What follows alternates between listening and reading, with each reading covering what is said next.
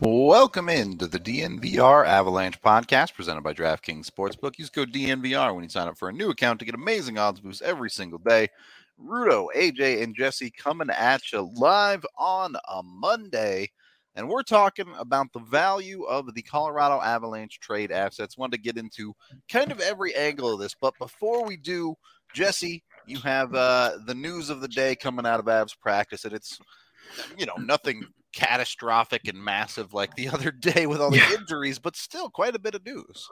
Yeah, mostly just a lot more updates on some of that stuff you were talking about, a little bit more clarity about kind of the Avs' current situation.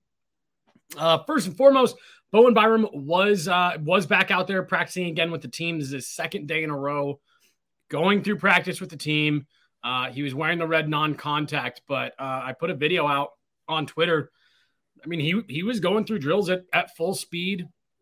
Obviously, when you're out there, I mean, you guys know, like, the no contact means, like, don't hit this guy. But, no, they're bumping into guys. He's boxing guys out in front of the net. So, looks like he's continuing to get better. He's not going to go to California. And Jared Bednar said that is literally for his benefit because the Avs are going to skate in one 30-minute practice the whole trip they're out in California. So he said, Byram's staying here. He'll skate for 4 days instead of one.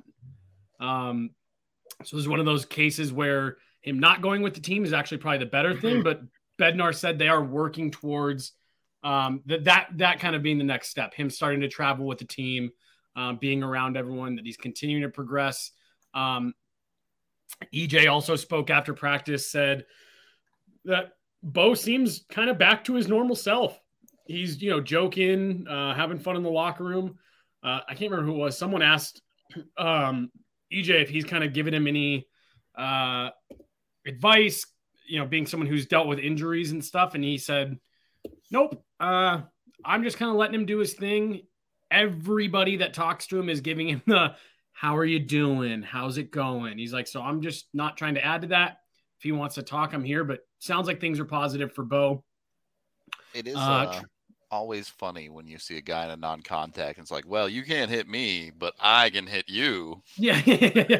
I can initiate contact. Yeah. But yeah, so, I mean, he's definitely, no one's hitting each other at practice anyways, sure. But mixing it up. We're not at that part of the season where guys are trying to win a job and going to smoke one of their teammates. You do that. Do that in October. Straight up.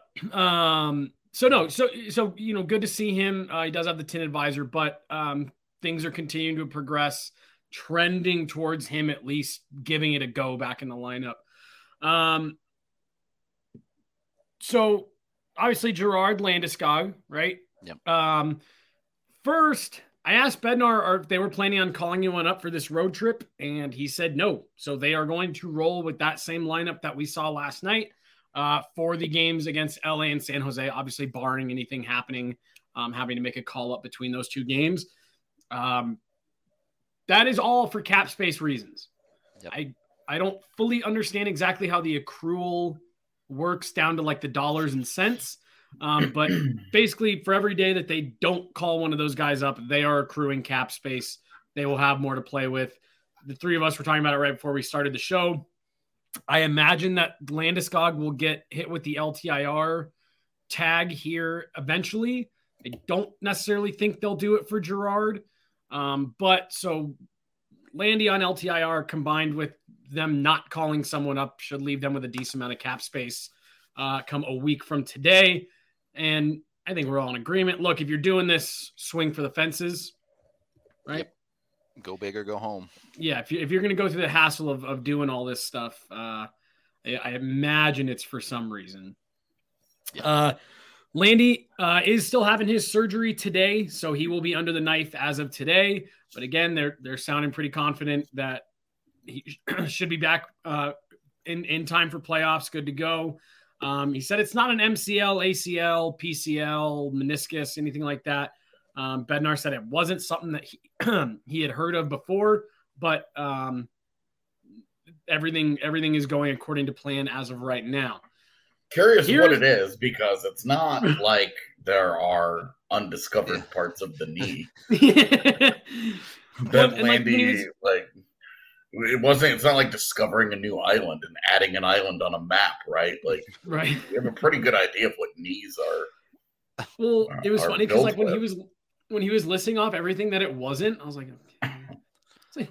That's a whole knee. Not much left. Yeah. There is not much left. So then here is this was kind of the interesting part of media availability. Bednar had made a comment about the fact that both Girard and Landeskog were dealing with lingering injuries, the stuff that's been bothering them all season. He said that G had been having issues with it early in the season. He had some treatment done and things were starting to get better and progress. And then it just kind of stopped working, fizzled out. It's really been bothering him. And so I asked him, I said, do you think that has impacted his play? And he goes, yeah, I do. I've never dealt with a back injury, but I'm given to understand those are the ones that, every movement you make. And everyone in the media room kind of sat up. And I said, so is it a back injury? And he goes, yeah, lower body. Yes. The lower body is the back. Confirmed. Yeah. We now know. So safe to say. I mean, depending on what it is, man, it can be. I use a little massage gun on my lower back. You know what it does? Helps my feet. So yeah, there you go. You're the way that the body is all connected is it can be kind of a wild ride at times when you're trying to fix something that's wrong. So yeah, it sounds like it's something to do with his back. To that point, AJ, maybe it stems from his back, but it's affecting whatever. So that was definitely an interesting comment because again we had only gotten LBI, so it sounds like it's lower back for Girard. I don't get the sense that they will LTIR him just based on the way he was talking. It sounds like it's just going to be about 3-4 weeks of treatment for Girard before bringing him back. And it's really interesting that they have it at, it's going to be 4 weeks. Yeah. But it's like, hey, we're going to just treat him like this. Right. We're going to give him this, we have this specific treatment plan. I find that to be an interesting conversation. Yeah. And obviously the LTIR for Girard wouldn't really do much for him anyways if he's coming back before playoffs start. So there's no real sense in doing it.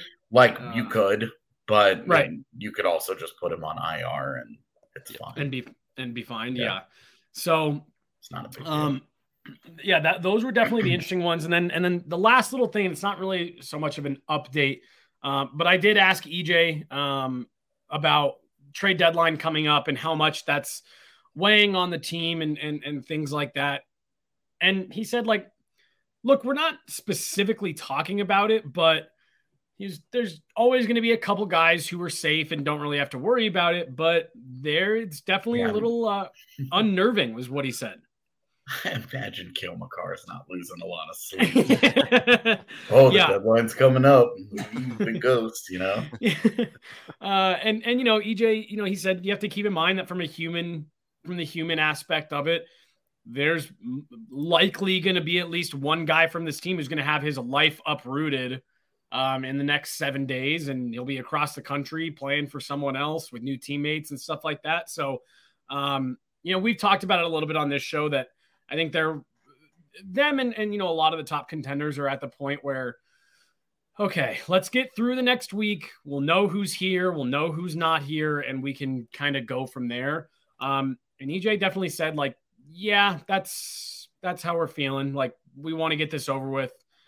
He said we have a really, really tight-knit locker room right now. He made the comment, he goes, I don't know how much Joe will want to mess with that by taking anyone out, but we're hoping that we're just going to add. So if they move Landy to LTIR, they don't have any choice. Yep. Well, if you move Landy to LTIR, you don't have to move someone out. Yeah, but even if you add, you can't just be like, well, now we play 21 guys every night. Yeah. Even if they add, somebody's coming out of your lineup, man. Well, but I mean that's pretty different from. Yeah, I mean, I'm just saying, having someone traded. Functionally, like that guy could still only be in the locker room, but yeah, like you can't just be like, well, we added only, and it's all exactly the same. I mean, there's going to be some changes coming up in the next week, but I do think that chemistry is one thing that we have not really talked a lot about for sure. Yeah, but I also think that that's why 2 months ago, I was like, maybe they would float a Burakovsky, type of move. And I just don't think that they're going to do anything big like that. I don't think they're going to have any big subtractions. I do wonder if you go down the Avs lineup and you ask these guys, would you rather be a healthy scratch for this team every night, or would you rather get traded? I wonder what the answers would be. I'd be willing to bet this team... Pretty much every last one would say, "Give me the healthy scratch." I hear you. Probably the scratch. They all probably feel like they could win a cup as a healthy scratch with this team, but and they're all like, "I'm an injury away from back in that lineup." Not rooting for it, but I'm not far out of here. Sure. Yeah. So I would say healthy scratch for this team, but a guy like JT Compher, Tyson Jost, I think those are the guys that are the most they're the obvious candidates here. Sure. But and if you're talking about an off-season move, I would be willing to bet you that both of those guys would say, I'd rather be traded so I can go play. But at this point in the season, I mean, everyone remembers Adam Deadmarsh, 2001, traded at the deadline for Rob Blake. And it's just like have to sit there and watch all of your friends and teammates and Aaron Miller too. They both had to keep that. I knew it was Reinprecht that came back as the other guy, but I could not remember who the other guy was. Miller and Deadmarsh, that's got to be tough. No one wants to be in that situation. In the summer, give me the playing time at trade deadline. I'll stay up there and get my ring. Yeah, trade me in the off season. It's fine. Yeah. Okay, well. We are brought to you by Breckenridge Brewery, the official beer of DNVR. You might need some for trade deadline day, depending on how the day goes and how you feel about things. So how early are we starting? 10? I think 10. Yeah, noon Eastern is when we usually start. So okay, maybe if something really happens. Yeah, obviously we'll jump on early if the Avs do something. Early. But yeah, Nemestikov for a fourth at 6:00 in the morning was not enough to do a show. Right. I told Hannah scheduled some dinner plans for us for Saturday. We're going to a friend's house, and I was like, "That's fine. I just need to give you warning right now. On the off chance something happens at dinner," I said, I'm apologizing in advance. I may just have to split." When someone's pouring wine, sorry, gotta go. I was like, we're 36 hours to the deadline at that point. Yeah, only so much I can do. I mean, this last weekend was a great example of it, right? We finally had we actually had a real Saturday off, a whole day where it was just no pod, no weekday, no work, no meetings, no nothing. We didn't have to see each other at all. Unless we wanted to hang out and play games or whatever. There was no work obligation. And middle of the afternoon, I tell Z, I'm just I gotta go. I'm sorry. We gotta do this. The Avs There was just broke. Too much. Yeah. There was just the Gerard news on its own, the Landeskog news on its own. I was we gotta get a written piece up, but that doesn't take very long. And then it was just also they signed Frankie. Yeah. When they signed Frankie, I was on the phone with my mom, and I was just like, "Mom, I gotta go. I love you, but sorry." Gotta work. Yeah, it was a bummer. It's the way it goes, man. And that's where we are for the next 7 days. We are totally on guard at all times. Standby mode. Yeah. I would be surprised if they did something on the road trip. So that's some sort of salvation for us. Is that I don't think they're going to do that, especially because they're not taking extra bodies, which I'm just saying sometimes when a guy gets sick or a guy, the guy hurts himself in warm-ups or whatever, it's risky. There's a little bit of reap what you sow, but also they're trying to cut the edge here, so I get it. I'm going to circle back to this after we let Rudo finish his Breckenridge Brewery read. But yeah, I want to circle back to what you were just saying there. So go get yourself a Breck Brew. If Right. you're on standby for the next 7 days for Avalanche news for sure. Jump on that one. You guys actually jumped the gun a little bit. You usually cut off my DraftKings read, which is up next. That's usually the one that we call because it spawns conversation, and I just forget that this is the longest read in the history of advertising. So get on over to DraftKings Sportsbook. Use code DNVR when you sign up right now to get amazing odds boosts every day. They are giving, I believe this is even for non-new accounts at this point, but get in on this because they have given you 1-to-1 odds on Gonzaga winning in the March Madness tournament. It was minus 10,000 for the record without the boost. So it's literally, you can bet up to $50 and get free money. Jump on that. I don't even think you need the DNVR code for that one, but jump on that. Get in on DraftKings Sportsbook right now. You can bet on all sorts of stuff, whether it be college basketball, hockey, baseball, you name it. They got you completely covered on that one. With the DNVR code, you can also bet right now $5 on any team to win, and you get $200 in free bets. This is any team in the tournament. Any team. Pick a 1 seed. Pick a 15 seed if you think they're going to upset. I wouldn't. I would pick a 1 seed. Get your $200 in free bets. But if you got a vibe, go off on it. You can also do same game parlays all over the place, which are always fun. Picking little specific things that you expect to happen. You can take in pro basketball, take Jokic rebounds plus the Nuggets to win, and both of those things hit pretty darn often. So jump over on that one. Download the DraftKings Sportsbook app now. Use promo code DNVR when you sign up to get the $5 bet to win a $200 bet on any game in the tournament if you pick the winner. Must be 21 or older, Colorado only. Other terms, restrictions, and conditions apply. See DraftKings.com/sportsbook for details. And if you have a gambling problem, call 1-800-522-4700.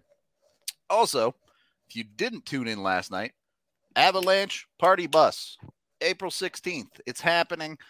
Avs versus Carolina game. You can go buy your tickets right now on the DNVR locker.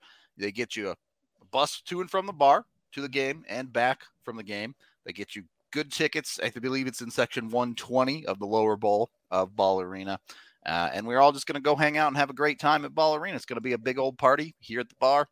Well, we're not at the bar right now, but at the bar and at the arena. So, yeah, come have a great time with DNVR for what should be a dope hockey game for the Avs.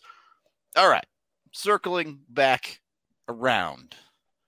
Yeah, so just real quick, talking about they're not taking any extra guys on the trip, and you're going to run a risk when you do that. Something happens, and you just kind of have to deal with it.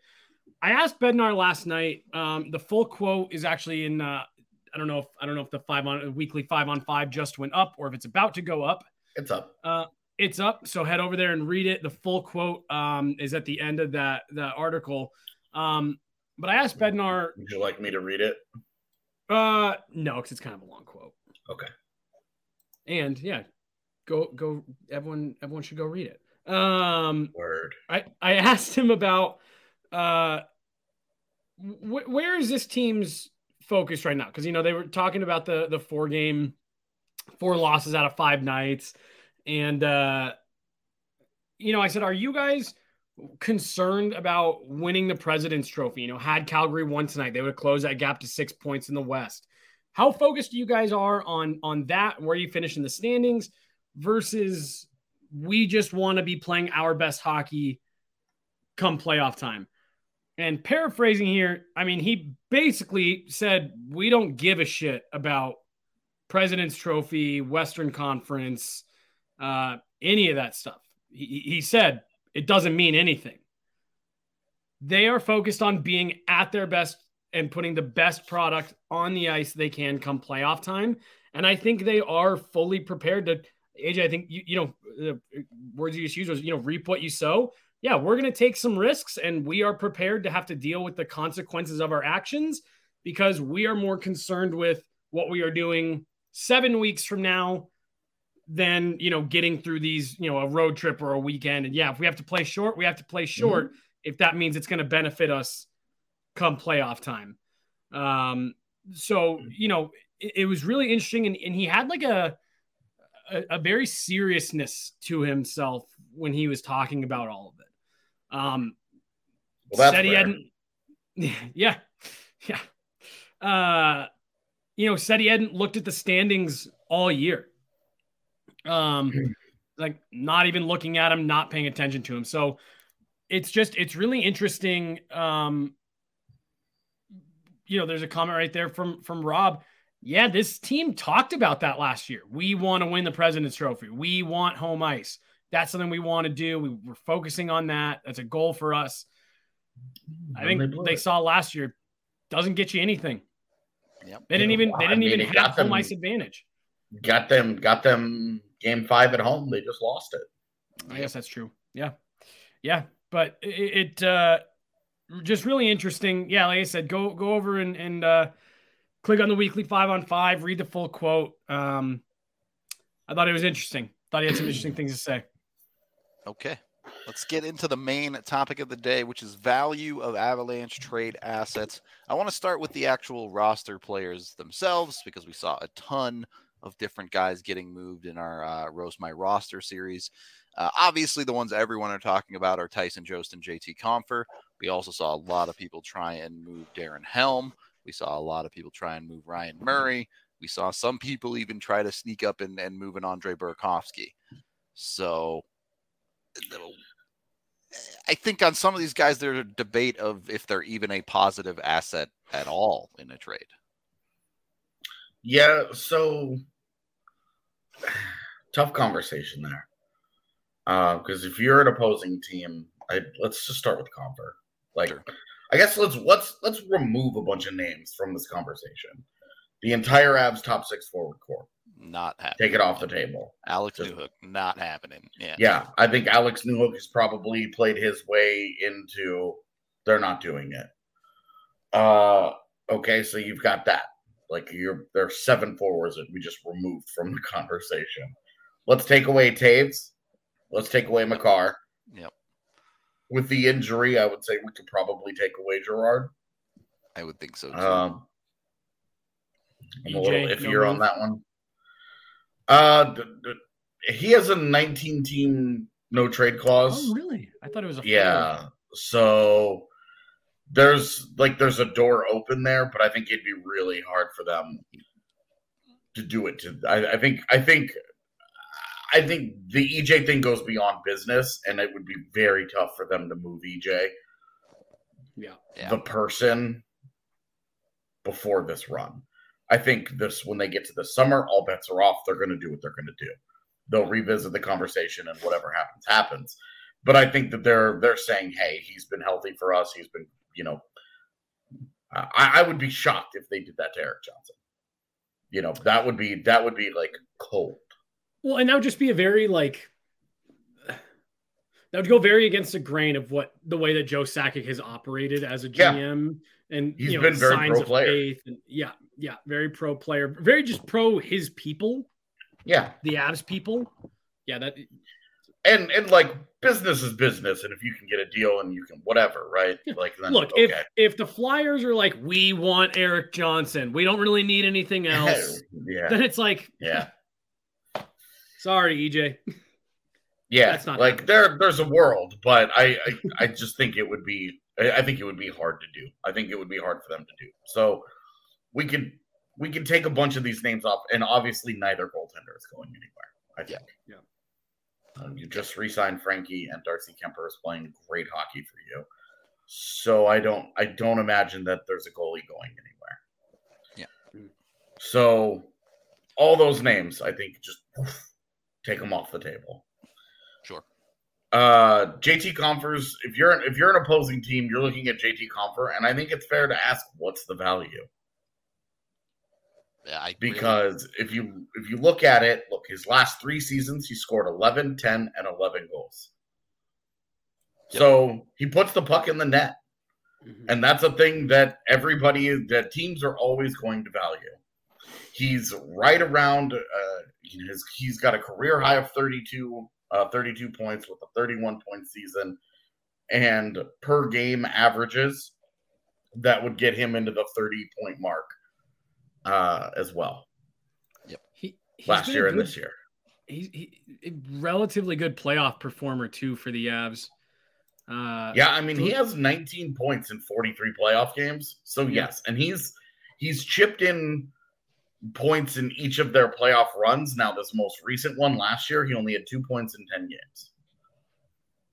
But he has been, and scored some big goals. He scored the game-tying goal in Game 2 of that series against Calgary.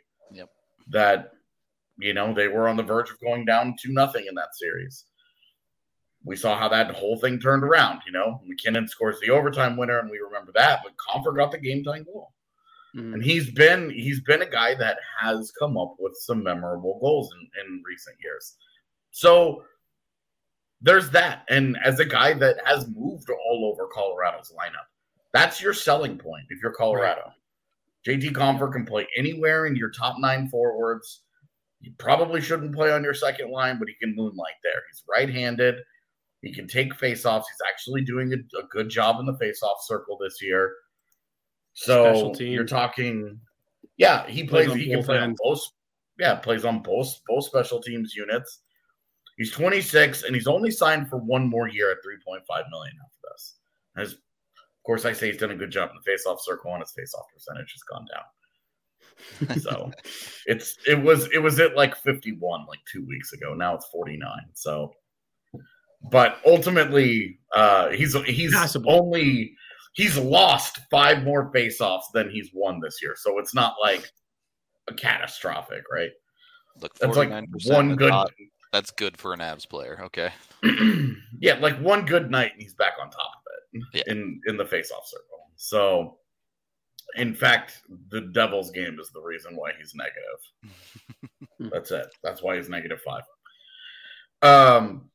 So you're saying like Compher has value as a guy, but on a championship team, we've seen him disappear a little more each season.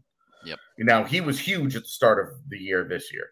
It's felt like he scored all of Colorado's goals this first month of the season. Yep. When they had all the injuries, right? Like it was a total mess. And Compher carried the offense. But since then, it's been a lot more of the Compher that we saw last year, who scored a shitload of points right at the end of the season, just to make it look passable. Yep. Because the first 30 games of the year last year, he had 2 points. So with Compher, it was kind of the same thing with Compher this year, but in reverse, where he just had not been very good. He just had not been really good enough offensively for you. 16 goals in 18-19. Yeah, well, and he can shoot. Crazy. He can shoot, man. He's not a bad shooter. When he goes to the net. Yeah. And you're seeing here, he has 3 points in the last 2 months. All 3 of them goals. He has no assists since January. Jeez. And that's kind of surprising because when you watched him in college, he was a playmaker. And when you watched him in San Antonio for the one season, he was a playmaker. He's always been a guy who has playmaking elements. And you're kind of wondering, where did they go? Yep. And I think, look, it's funny now, but he got overpaid. Yep. I took some shit for saying it the day he got signed, but he got overpaid by a little bit. I don't think it's drastic. The people that want to pretend like he's fucking useless or he's $1 million player or anything are high. Because guys that score you 12-ish goals every single year, they're always going to have value in the NHL. They're just always going to. Well, and then again, when you combine it with a lot of the stuff that you're talking about here, face-off guy, kills penalties, has played on the top power play unit, with Nathan McKinnon, Cale McCarr, he's played in that group. Right. You are always going to – those guys aren't readily available in the NHL. It's hard to find guys that are as versatile as JT Compher has been for the Avs. Maybe not as much this year, but throughout his tenure here, he's done a lot of things that's hard to find. I think part of that versatility, especially that's going to interest teams, is he's a guy that can play center. And the Avs haven't needed him to play center a ton, despite him taking faceoffs this year, because they have Alex Newhook, because they've run a rotating cast of centers on their fourth line over the season. Teams see centers and value goes up. It's just a fact of the NHL. Yeah. So. Yeah, straight up. And maybe that's why he ended up getting paid by a little extra, was because he has the center to his name and they're just more valuable. You look at his fancy stats and he doesn't drive play offensively, but he's always been a decent shot suppressor. He's always been kind of a low event guy, so you're trending more towards not a lot is happening out there. But ultimately, you're talking about a guy that, like, for every pro there's a con, but for every con there's a pro. You know, like, you can just match it. He's 26 years old. He'll turn 27 later this year. I think it's next month, actually. Yeah, April 8th. I thought so. So he turns 27, like, right in his prime. Whoever wants to go and get the guy is going to have 1 year, and then they're going to have to deal with the free agency tax to re-sign him. But I don't like this talk around JT Compher that he's totally without value. Sure. Because I think there are plenty of teams. You look at, I'll use the Winnipeg Jets as an example, because I think they're a wonderful example of how thin the margin is between a quality team that can contend and a team that's fighting for a playoff spot that you don't take very seriously. They have a high-end goalie. They have an okay defense. Their defense should probably be better than it has been. I don't think their coaching is very good, so that's probably holding them back. They have a very, very talented forward core at the top. And then it falls into an abyss. Guys like Evgeny Svechnikov and Dom Toninato, and, like, you're talking about a bunch of guys that may not be in the league if they did not have a job in Winnipeg. Yeah. And JT Compher is a guy that fills that gap where you're like, look, he's not a guy that should be in the AHL.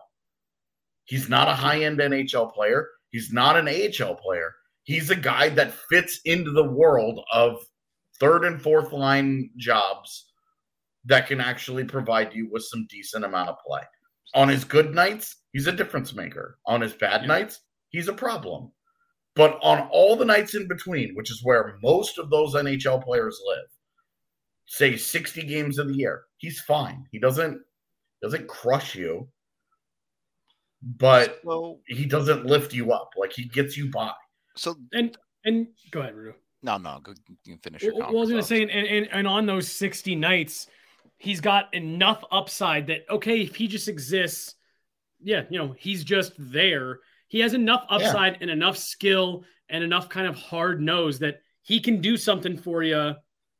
He's having a very average night. Suddenly he has one shift. He goes, I mean, like you were saying, we've seen it in the playoffs. He goes to the net and the puck just kind of finds him, and he can do good things for you. And again, we've talked a lot about quadruple A players. I think he's the tier above that.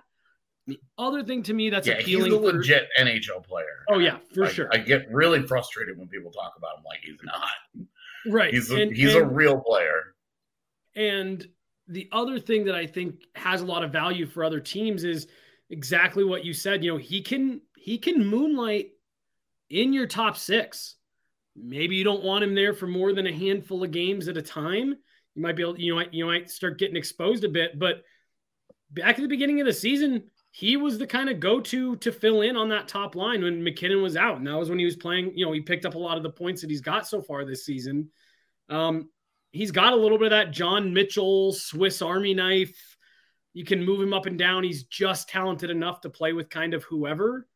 And it's easy to forget. This is this Avalanche team is deeper than 98% of NHL teams. There's a lot of teams that would happily take a JT Compher in their middle six. Yeah. And that's where, look, the reality is at 3.5, and teams are still pinching the pennies a little bit, that like there's a real issue there, but there's only 1 year left. So it's not like somebody's like owning on like, oh, we're going to take on 3 years of this deal or whatever. Right, it's right. 1 year beyond this. And there are plenty of like Buffalo type teams that could use a guy like that in their middle six, bottom six, that just elevates their floor. Sure. So, I mean, keep that thought in mind, because the real conversation here is who's going to hold more value to a team, JT Compher or Tyson Jost? Now, well, and Tyson Jost, take a lot of what we said and then just lower the ceiling on what he's done in the NHL. I agree on the ice. I think you're probably looking at JT Compher. Jost probably a little bit more effective defensively on the penalty kill, things like that. But then you look at, one, Jost is significantly cheaper on his cap hit. Two, Jost is an RFA at the end of his deal. And that's where I think Jost probably has the advantage from the business side of this. Is that his underlying numbers, Jost's underlying numbers are very good defensively, but they're also not bad offensively. They're in the same area. Now, we've seen with Jost, he struggles to beat goaltenders. Yep. And you see this every single year. His goals have gone down in the NHL. He's gone from 12 to 11 to 8 to 7, and now he has 6. So, and obviously there's a games played component in there because not all the seasons have been the same length. But one, he has been a relatively healthy guy. He's played the majority of Colorado's games. His 67-game season, they only played, I think, 72 games that year. Last year, it was a 56-game season. He played 54 of them, and he's played 59 of 60. And the one game he didn't play, he was a healthy scratch. So you're talking about he's been a healthy guy. He's not going to help you in a face-off circle at 39%. He gets crushed. But he does have that PK ability. He does. I will always think that there's just a little bit more skill than your average fourth line guy, where it just looks like for whatever reason, it has all of it. It just hasn't all come together for Tyson Jost. And I think we're all probably in agreement that at this point in Colorado, he is who he is. The lineup got too good ahead of him. And the success that he had last year was probably driven by being tied next to Val Nichushkin a lot, where it was like, wow, he's taking a step into being an elite defensive wing, right, or defensive type of forward, and not just a good one. And now he's back to being more of good, not anywhere near elite. But again, you're talking about a guy who's really young. He just turned 24 today. Mm-hmm. So happy birthday to him. But like, he's 24 years old. He's signed for $2 million next year. But as Rudo mentioned, still an RFA after that. So you're getting a cheap season next season, and then you're whatever, right? We don't know what happens after that. But that's a guy that has always been put him in another team, put him in another situation, and maybe he flourishes in an expanded role with more talent around him. So it's so funny that you bring that up about him being much more skilled than your average fourth liner. When the team was just skating around this morning as they were waiting for practice to get started, I was watching him just out there with the puck on his stick. And I had that exact same thought. I said, God damn, I said, it's so disappointing that it's just never all come together, because the kid is just so skilled. He is such a good player when he's just kind of out there. And we've seen him at training camp and stuff do some awesome things. And he works with Nathan McKinnon before and after practice. And he's got so much of that skill. It's just struggled to all come together. And I have long had this, I'll call it a conspiracy theory, that the year that the Avs traded Matt Duchene and went on kind of the surprise run to the playoffs where they were bounced by Nashville was maybe like the worst thing that could have happened for Jost. They signed him at the end of the year, the 48-point season. So the season before he came in, and I think everyone was really encouraged by what we saw. He scores a goal in the last game of the season. So he doesn't really have high skill goal too. High skill goal we have not seen since. From in tight, beat Devin Dubnyk up high, like basically from the goal line. Well, he had the stick in his feet, and he moved the puck around the stick on the fly, and then beats him high like that, and it was like short side, yeah. You're like, oh my god, the kid is gonna be so sick. And so you see that, and you're like, all right, now he doesn't have to sit all summer thinking that he didn't, or knowing that he didn't score.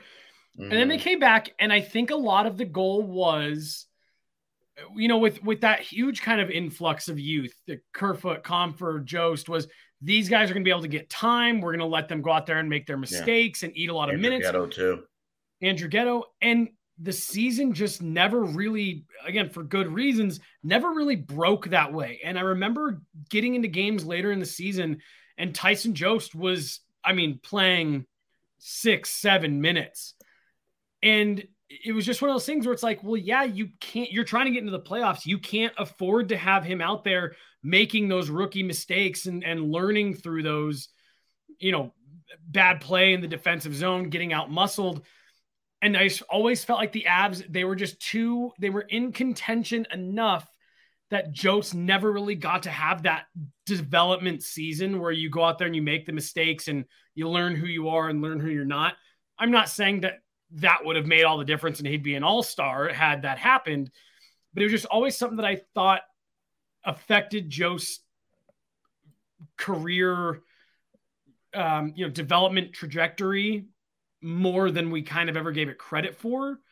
That he did have to kind of go to playing second fiddle that whole season, his rookie year. The argument a lot of people make here, right, is that if they were going to be playing him 6-7 minutes a night, why didn't they just send him to the AHL? Why didn't they give him that opportunity? Hold on. I don't know of an overly polite way to do this, but this isn't true. Okay. What? Yeah. That's the most he's ever played in his career. That's the most he's averaged. I'm looking at his. That's the Jost's ice time in his rookie season is the most ice time he's ever averaged. And at the end of the season, he was playing 16 to 18 minutes a night pretty regularly. And even into the postseason, the lowest ice time that he got was the game 5 that Hamburglar stole. He played 11 minutes. Jost was playing a ton at the end of his rookie season. Did this downturn in minutes come in the next year then, or? So, because the last 20 games of the season, he averaged 16 minutes a night. Sure. But at a certain point, we've seen his minutes get cut significantly. Yeah, well, and then it's really, since then, it had actually been on the downswing until last year. Okay. Because his rookie year, he averaged 14:38. Then he went down to 13. Then he went to 12:46, which isn't like a major. Sure. It's like 14 seconds. And then he went back up to 14. And this year he's back down to 12:49. So we don't need to get into like the details of what went wrong in Tyson Jost's career. That's kind of derailing our conversation here. I'm just saying that this is a little bit of the Streisand effect, where well, so either way, so isn't super true. 14 minutes. Either way, what I'm saying is that I always envisioned a much bigger role from, regardless of what the minutiae is of what the actual minutes were. I think there was a plan for a much bigger role for him that rookie season. Well, and where I agree with you is that Andrew Ghetto had several years of pro experience. Kerfoot and Compher are both several years older. As the youngest guy with no pro experience, he really he had the slowest adjustment period, and his role suffered because of that. That's where I'm agreeing with you. I don't want to get into like the details of this because we're supposed to be talking about trade deadline value. Cut it back. What are teams? So if you're valuing Compher versus Jost, it's really about what you want. because Compher is a guy that's going to be able to reliably score a few more goals for you. Jost is going to have a more clearly defined role in your bottom six, but as a younger, cheaper player, it's easier to dream on him, right? He's your pedigree champion at this deadline where he goes in a deal and maybe he ends up outplaying the role that he's played in Colorado wherever he lands. That's where I think his big appeal is. His $2 million, his youth, all of that is good. So all of that is an easy selling point. The fact that he's playing in a very defensive role and is comfortable in it is great. The fact that character-wise, he's unimpeachable. He's a great young kid. He's got gray head on his shoulders. He's an unbelievably hard worker, and he's absolutely dedicated to hockey as his life, as his everything. He never stops working. He's a big old hockey junkie. He's everything that you want as a human being in your organization.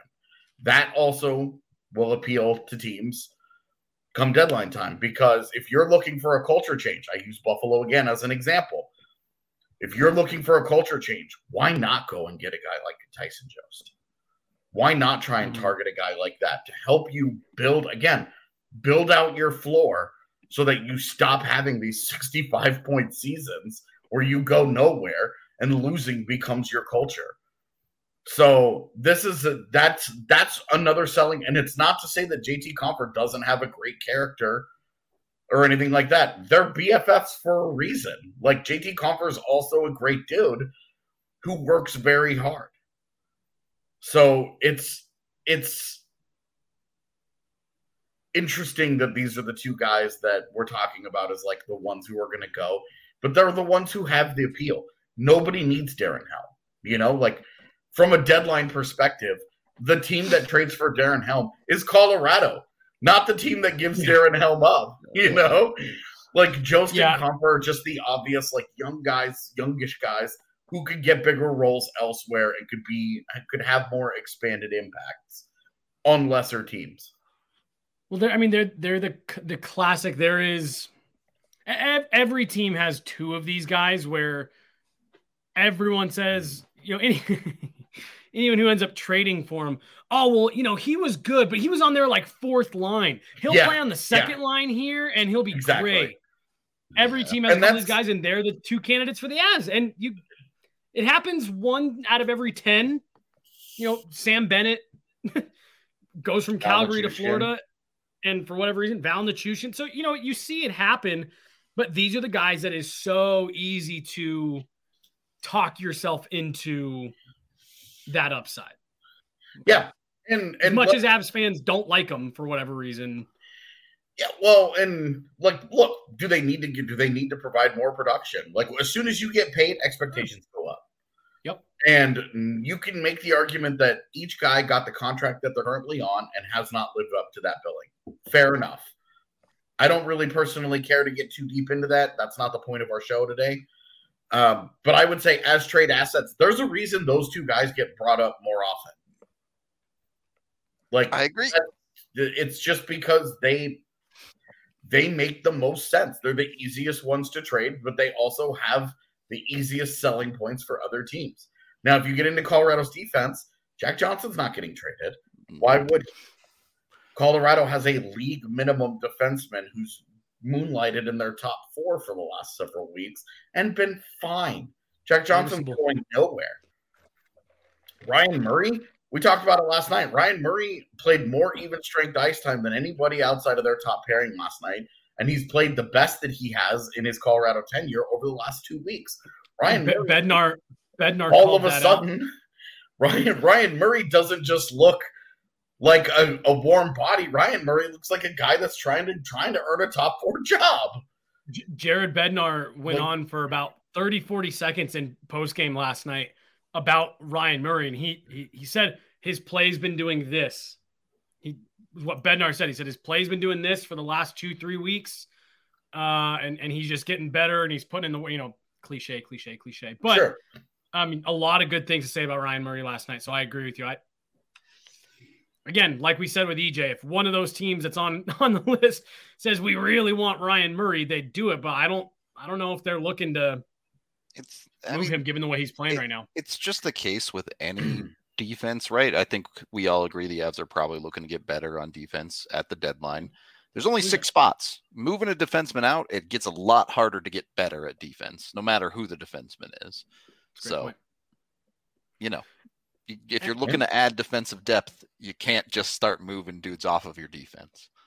And then I think we probably all agree they're not going to trade McDermott. Why would they? Who would be interested in it? If they wanted to, I don't know that anyone would pay anything for him. Well, and like at most, he's your Kosmachuk in the Burakovsky deal, right? So just a body. Like he's like that really bit part that goes in a big deal where the team is like, can we take that guy off your hands? We'd really love that guy. Like, how hard would it be for the Flyers to imagine the Flyers being like, we'd really love this guy to punch somebody in the face for us, kind of remind our locker room what it's like to care again. Yeah, they've been so hurt, so wounded. They need somebody to remind them that playing in the NHL is a privilege, and they should be not treating it like Rasmus Ristolainen. So, yeah, I could see something like that, but I don't think a team is going to target him. Like, the reality is Colorado can't just add to their defense. Bowen Byram's working his way towards coming back. Like, I know we aren't putting a timeline on it, but I'm sorry, the guy's fully practicing with the team. They talked the fact that he's not traveling with the team specifically because of it's to his own benefit, right? Tells you that had this been a more robust road trip, he might have freaking gone. Yeah. I don't know how you do this if he continues to progress and he has no issues. I don't know how he doesn't return at some point this season. Yep. So you can't if they're going to add on defense. We all feel like they're going to add on defense. We all feel like they should add on defense. They can't just do that and not move somebody. Ryan Murray on the expiring deal. $2 million Ryan Murray on the expiring deal is just sort of I think he's just sort of the sacrificial lamb. I don't know. I think they could run an 8D lineup. I think it's reasonable. And, McDermott goes back to being a forward permanently at that point. But okay. Yeah, I think it's at that point, like, I hate to say this, this is awkward to say, but roster bait with me for a second. You have Taves, you have Makar. If Byram comes back, Gerard gets healthy. Yep. Okay. There's 4 of your guys right there. Okay. Mystery player X that they add at the deadline. Yep. Okay. There's 5 guys. You're probably not adding that guy and not playing him unless it's gone really poorly, like Soderbergh did last year. Assume he's playing. Yeah, so there's 5 of your guys. Now you have Ryan Murray, Jack Johnson, and Eric Johnson all as your 6th guy. Yep. One, you have enviable depth, no doubt. But 2 of those guys are not playing. Like, depth is great, but 2 of those guys are not playing for you every night. I don't know if any of those guys are playing for you every night. One, I think you're talking about certainly in EJ and Ryan Murray, 2 injury-prone dudes that could afford some night off. And 2, play a hot hand. Whichever one of those guys is working as your 6D, play him. Rotate him if you want. I don't think it's that big of a deal. Now, salary cap implications there of carrying an Eric Johnson $6 million as your scratch, kind of hard to swallow. But I mean, it is what it is at that point. But this is why I think that if they're going to add a D, like, I think it's likely that one has to go somewhere. But and like, you make an interesting point. Yeah, I was going to say, if I don't know, to me it looks more and more and more like they're going to do the cap circumvention thing. Landy will be out until game 1. Like, with Landy, they have the freedom to maybe get a little cute up until right at the very end. And so, I don't know, like the cap hit thing, like, it's a good point. About carrying that many guys, but I don't know. Maybe that's their thought process is we want to be able to carry this many guys. We want to be able to add here and here. I don't know. I agree with you, AJ, that I don't, conventional wisdom says, why would you do that? But I don't know. Like the way you break it down there, Rudo, why wouldn't you have 3 guys that you're like, we have 3 guys we are extremely comfortable with in this last spot? I think the only reason you don't do that is you look at your AHL team and you go, Justin Barron is right there. Well, we haven't talked about this. We're 56 and that's where minutes we're heading. Where we're heading. Justin Barron, and we're talking about ranking Colorado Avalanche trade assets. There's a 3-headed prospect monster on defense that. Yep. And we'll talk about Barons, and Helleson in just a second. But when you wake up on days where the Avs have 2 injuries and a contract signing and/or trade deadline day, you're gonna need Athletic Greens to get you up and going quickly in the morning.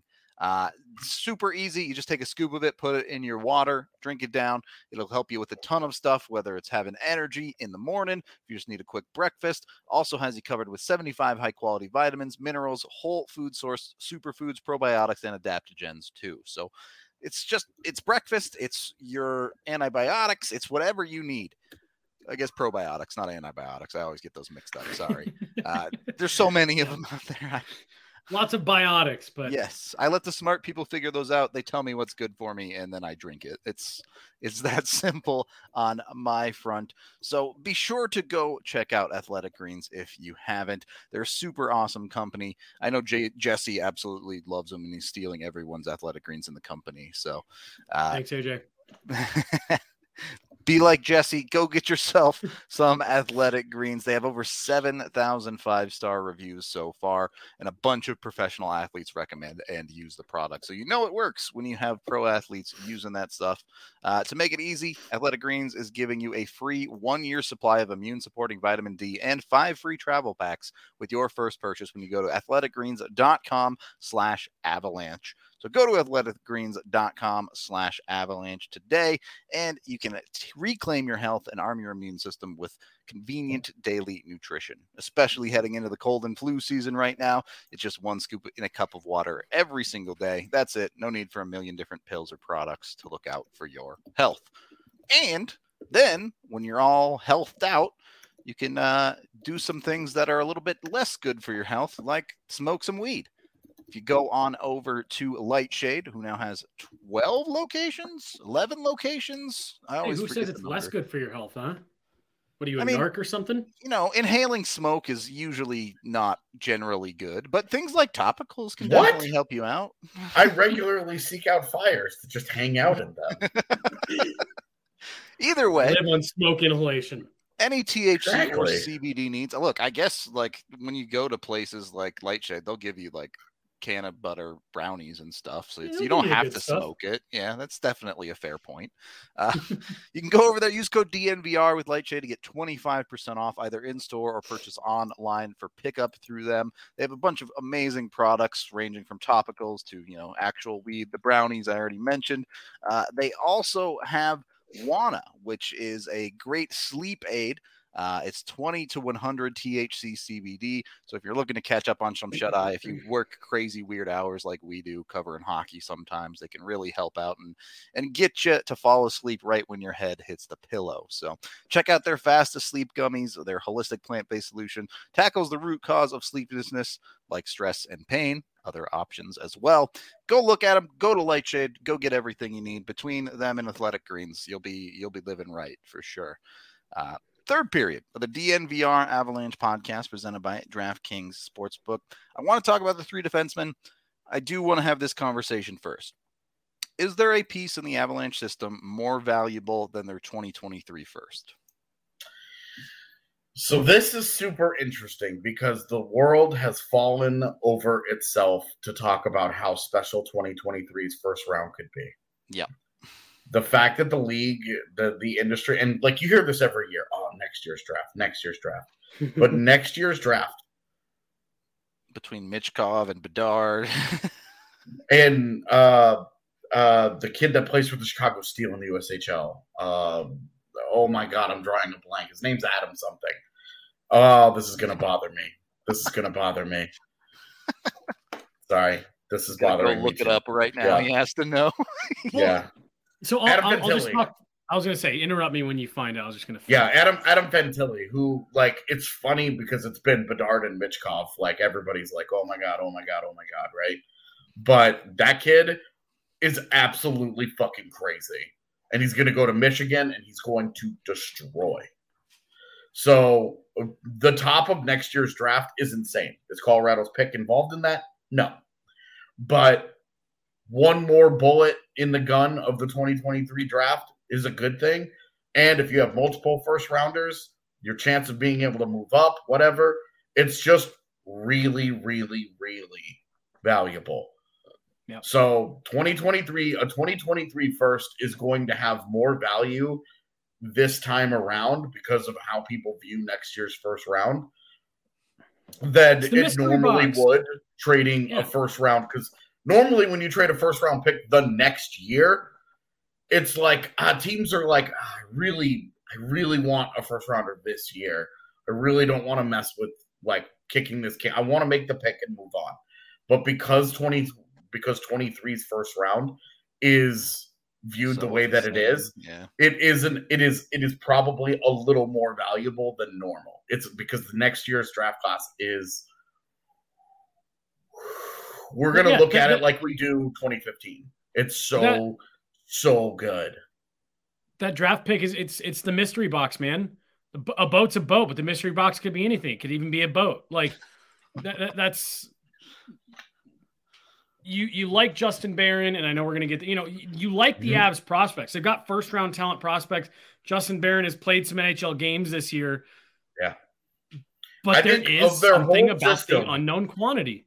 I think Justin Barron is probably the most valuable drafted prospect in Colorado's system. He's in the AHL. He has great size. He has great mobility. He's right-handed, which is always an extra boon because right-handed defensemen are just harder to find.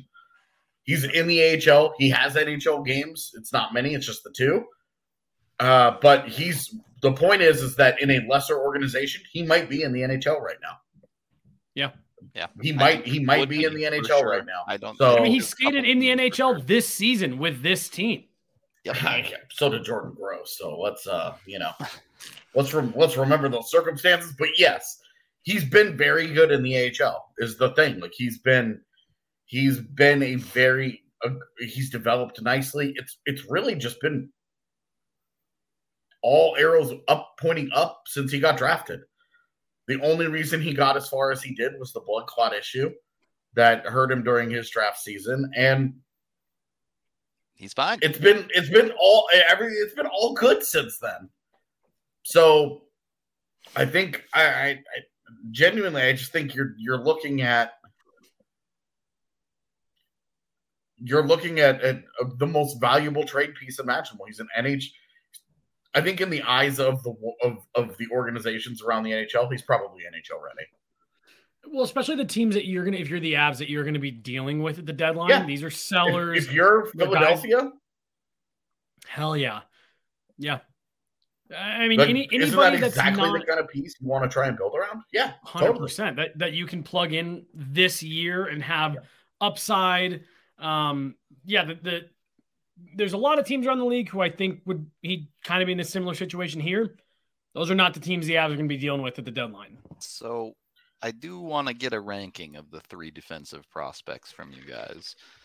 It sounds like everyone's going to have Barron at 1, but you do have Drew Helleson, who was an Olympian this year, definitely fills a little bit of a different role than the other 2 with a more mean defensive guy.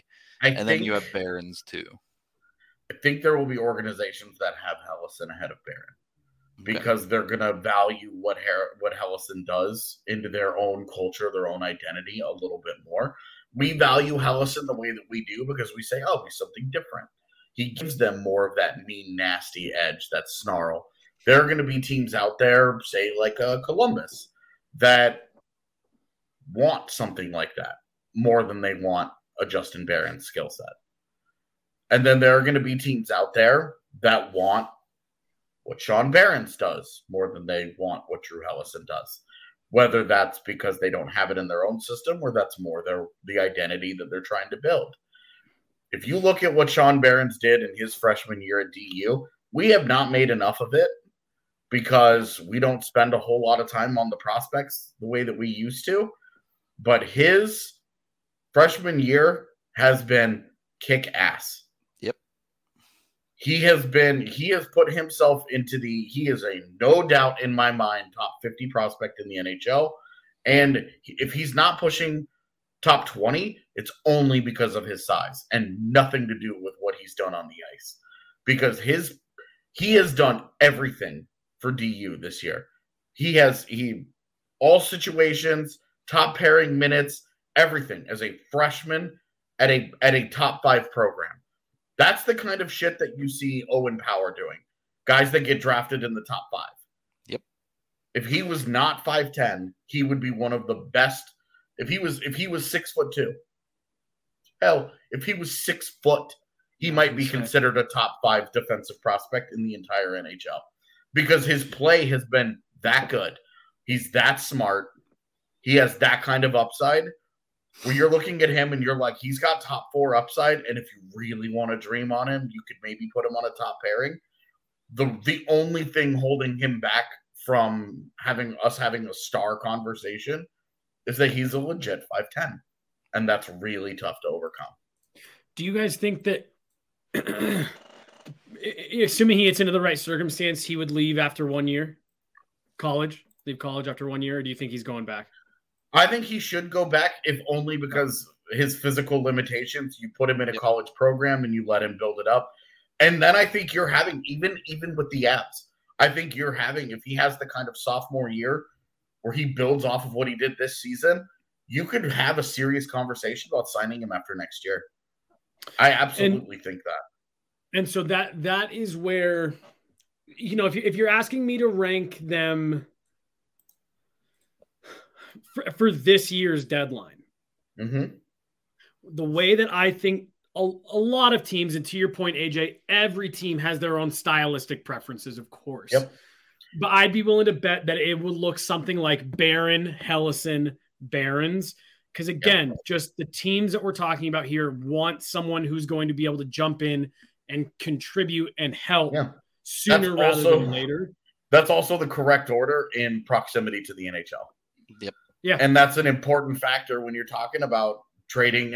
Look, if you're trading with a team that is like Arizona, full-blown rebuild, then Barons has more value because they're less worried about proximity to the NHL.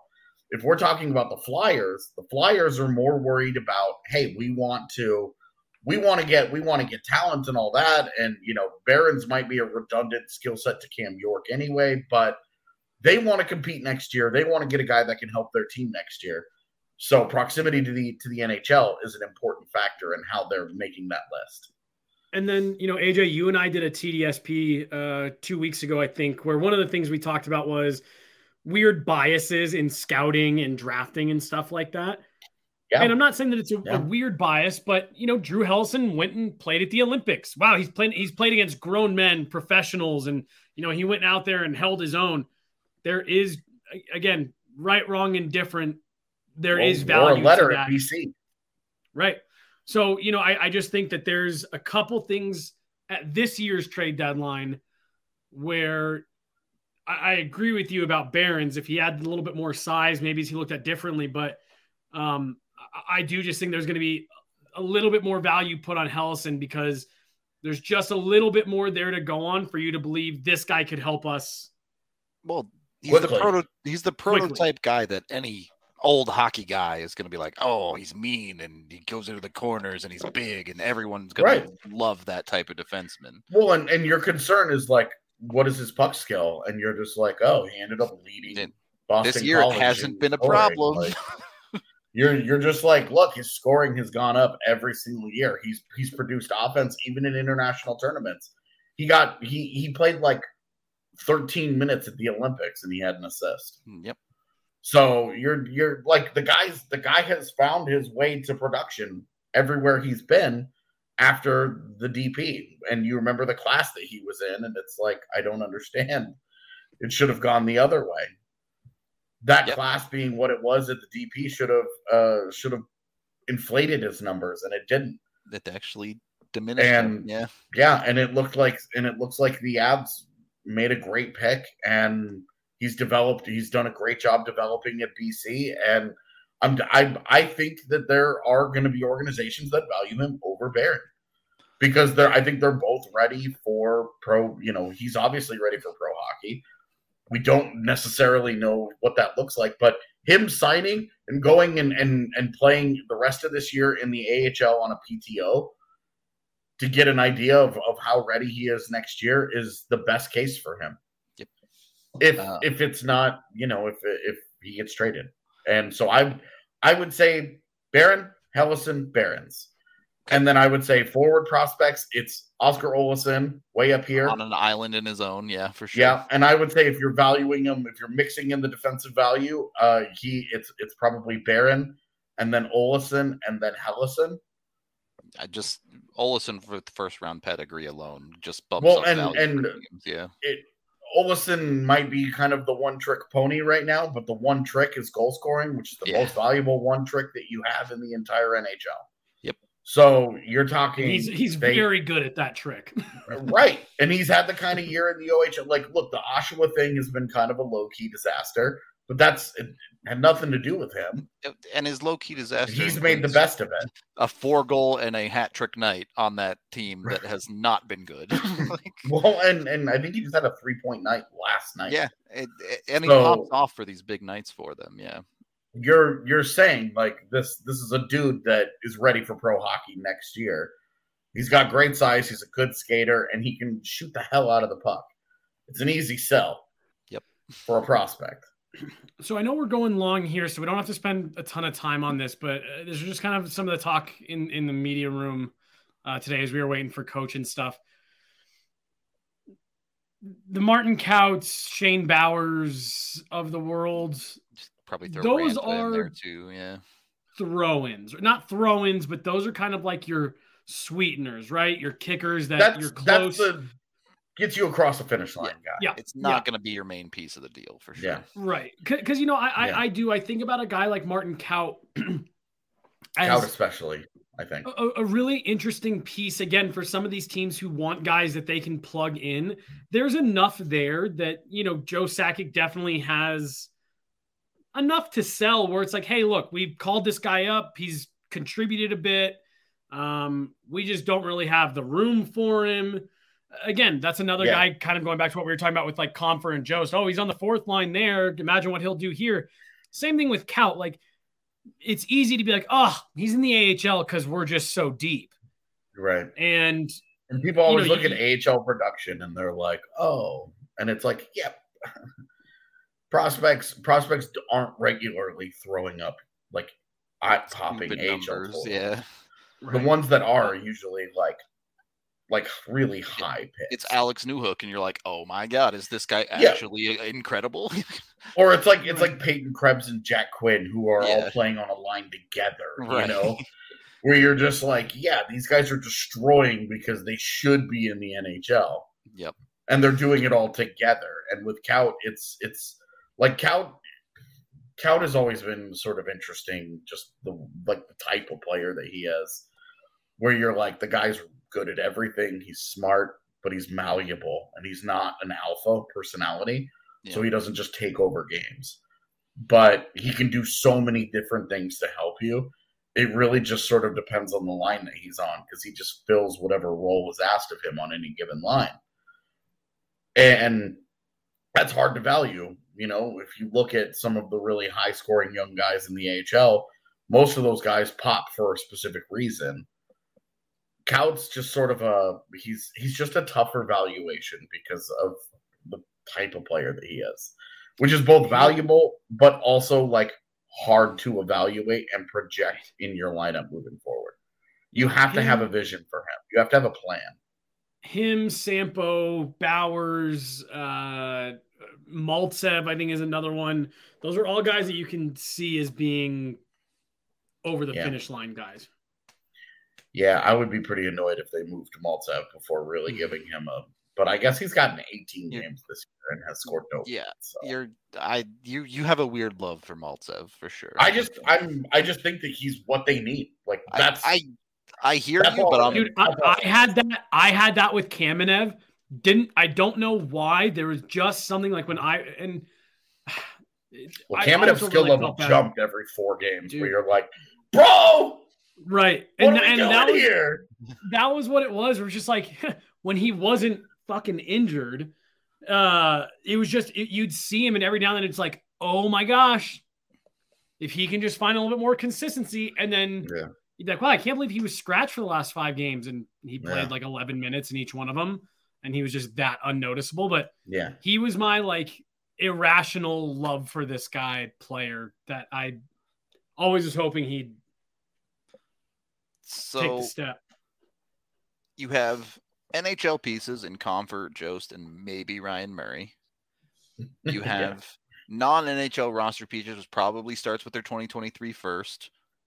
Barron, Olesen, Helleson, Barons, and then kind of the rest of your prospect pool of actual interesting pieces with Kaut, Bowers, Ranta, if someone is interested in whatever other piece you have.